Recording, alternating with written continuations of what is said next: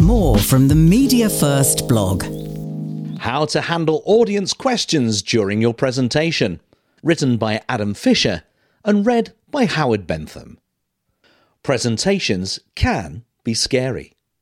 And one of the parts that frightens people the most is answering questions from the audience.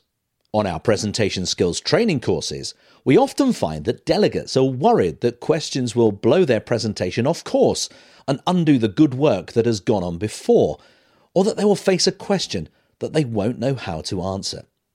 And that's a shame, because being asked questions is a good thing. It shows that the audience is interested, engaged, and keen to find out more about your subject. So how should presenters handle questions during a presentation? One of the fears presenters have about questions is the unknown. They won't know what is going to be asked, and they're concerned they won't know the answer. But the reality is that most questions can be anticipated. If your presentation includes any controversial parts, then that is almost always going to trigger questions. Any areas that are lighter on detail, perhaps because of time constraints, could also provoke intrigue. It's worth Googling your subject and searching social media channels to see what questions are being discussed. Also check whether it's being covered in the news. Additionally, consider any topical, broader issues which could be raised. Once you've identified likely questions, plan how you would respond to them. Of course, no matter how much preparation you do, there is still a chance something unexpected will be asked. The key here is to remain composed. Any hint of frustration or unease at a question will be viewed negatively by the audience, and they'll remember how you reacted to the question rather than the message you hope to get across. Pausing before answering a question in a presentation has some key benefits. It allows you to buy yourself some time to gather your thoughts and plan how you're going to respond. And it creates the impression you are carefully considering your response.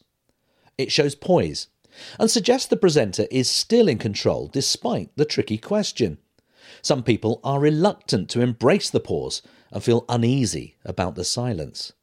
But it can be effective, and it's a technique used by highly regarded presenters like Apple co-founder Steve Jobs. If you don't feel comfortable with pausing, another tip for gaining that crucial thinking time is to praise the question. You could say something like, "That's a really interesting question," or "That's an important point." Barack Obama used to go further and say things like, "That's a really good question, and it's one I've been thinking about a lot recently." But use this approach sparingly, otherwise you'll sound rehearsed, scripted, and not genuine. If you do find yourself with a question you really can't answer, the best approach is to be honest and admit you don't know the answer. It's a far better approach than trying to wing a response or getting drawn into speculating on something you're really not very sure about.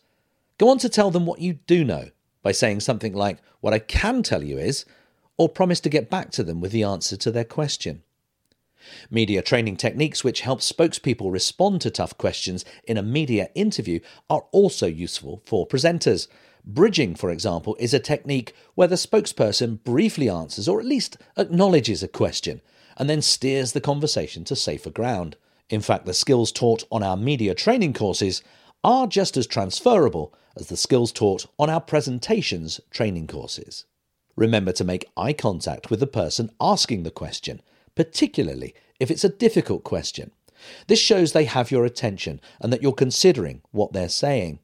When you respond, maintain that eye contact with them, but then try to make eye contact with the rest of the audience so they don't feel excluded from the response. On our presentation skills training courses, we recommend that questions are not left until the end of the presentation. Why? Well, the chances are that saying "any questions" as you finish may well feel half-hearted, and you could be met with an awkward silence.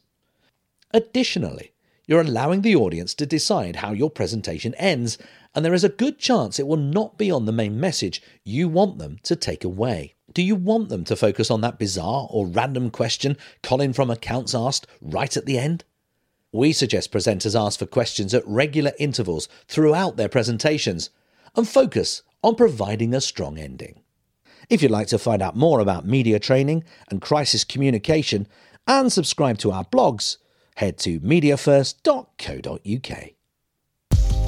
Read and hear more from our blog at mediafirst.co.uk. Media First, specialists in communication training.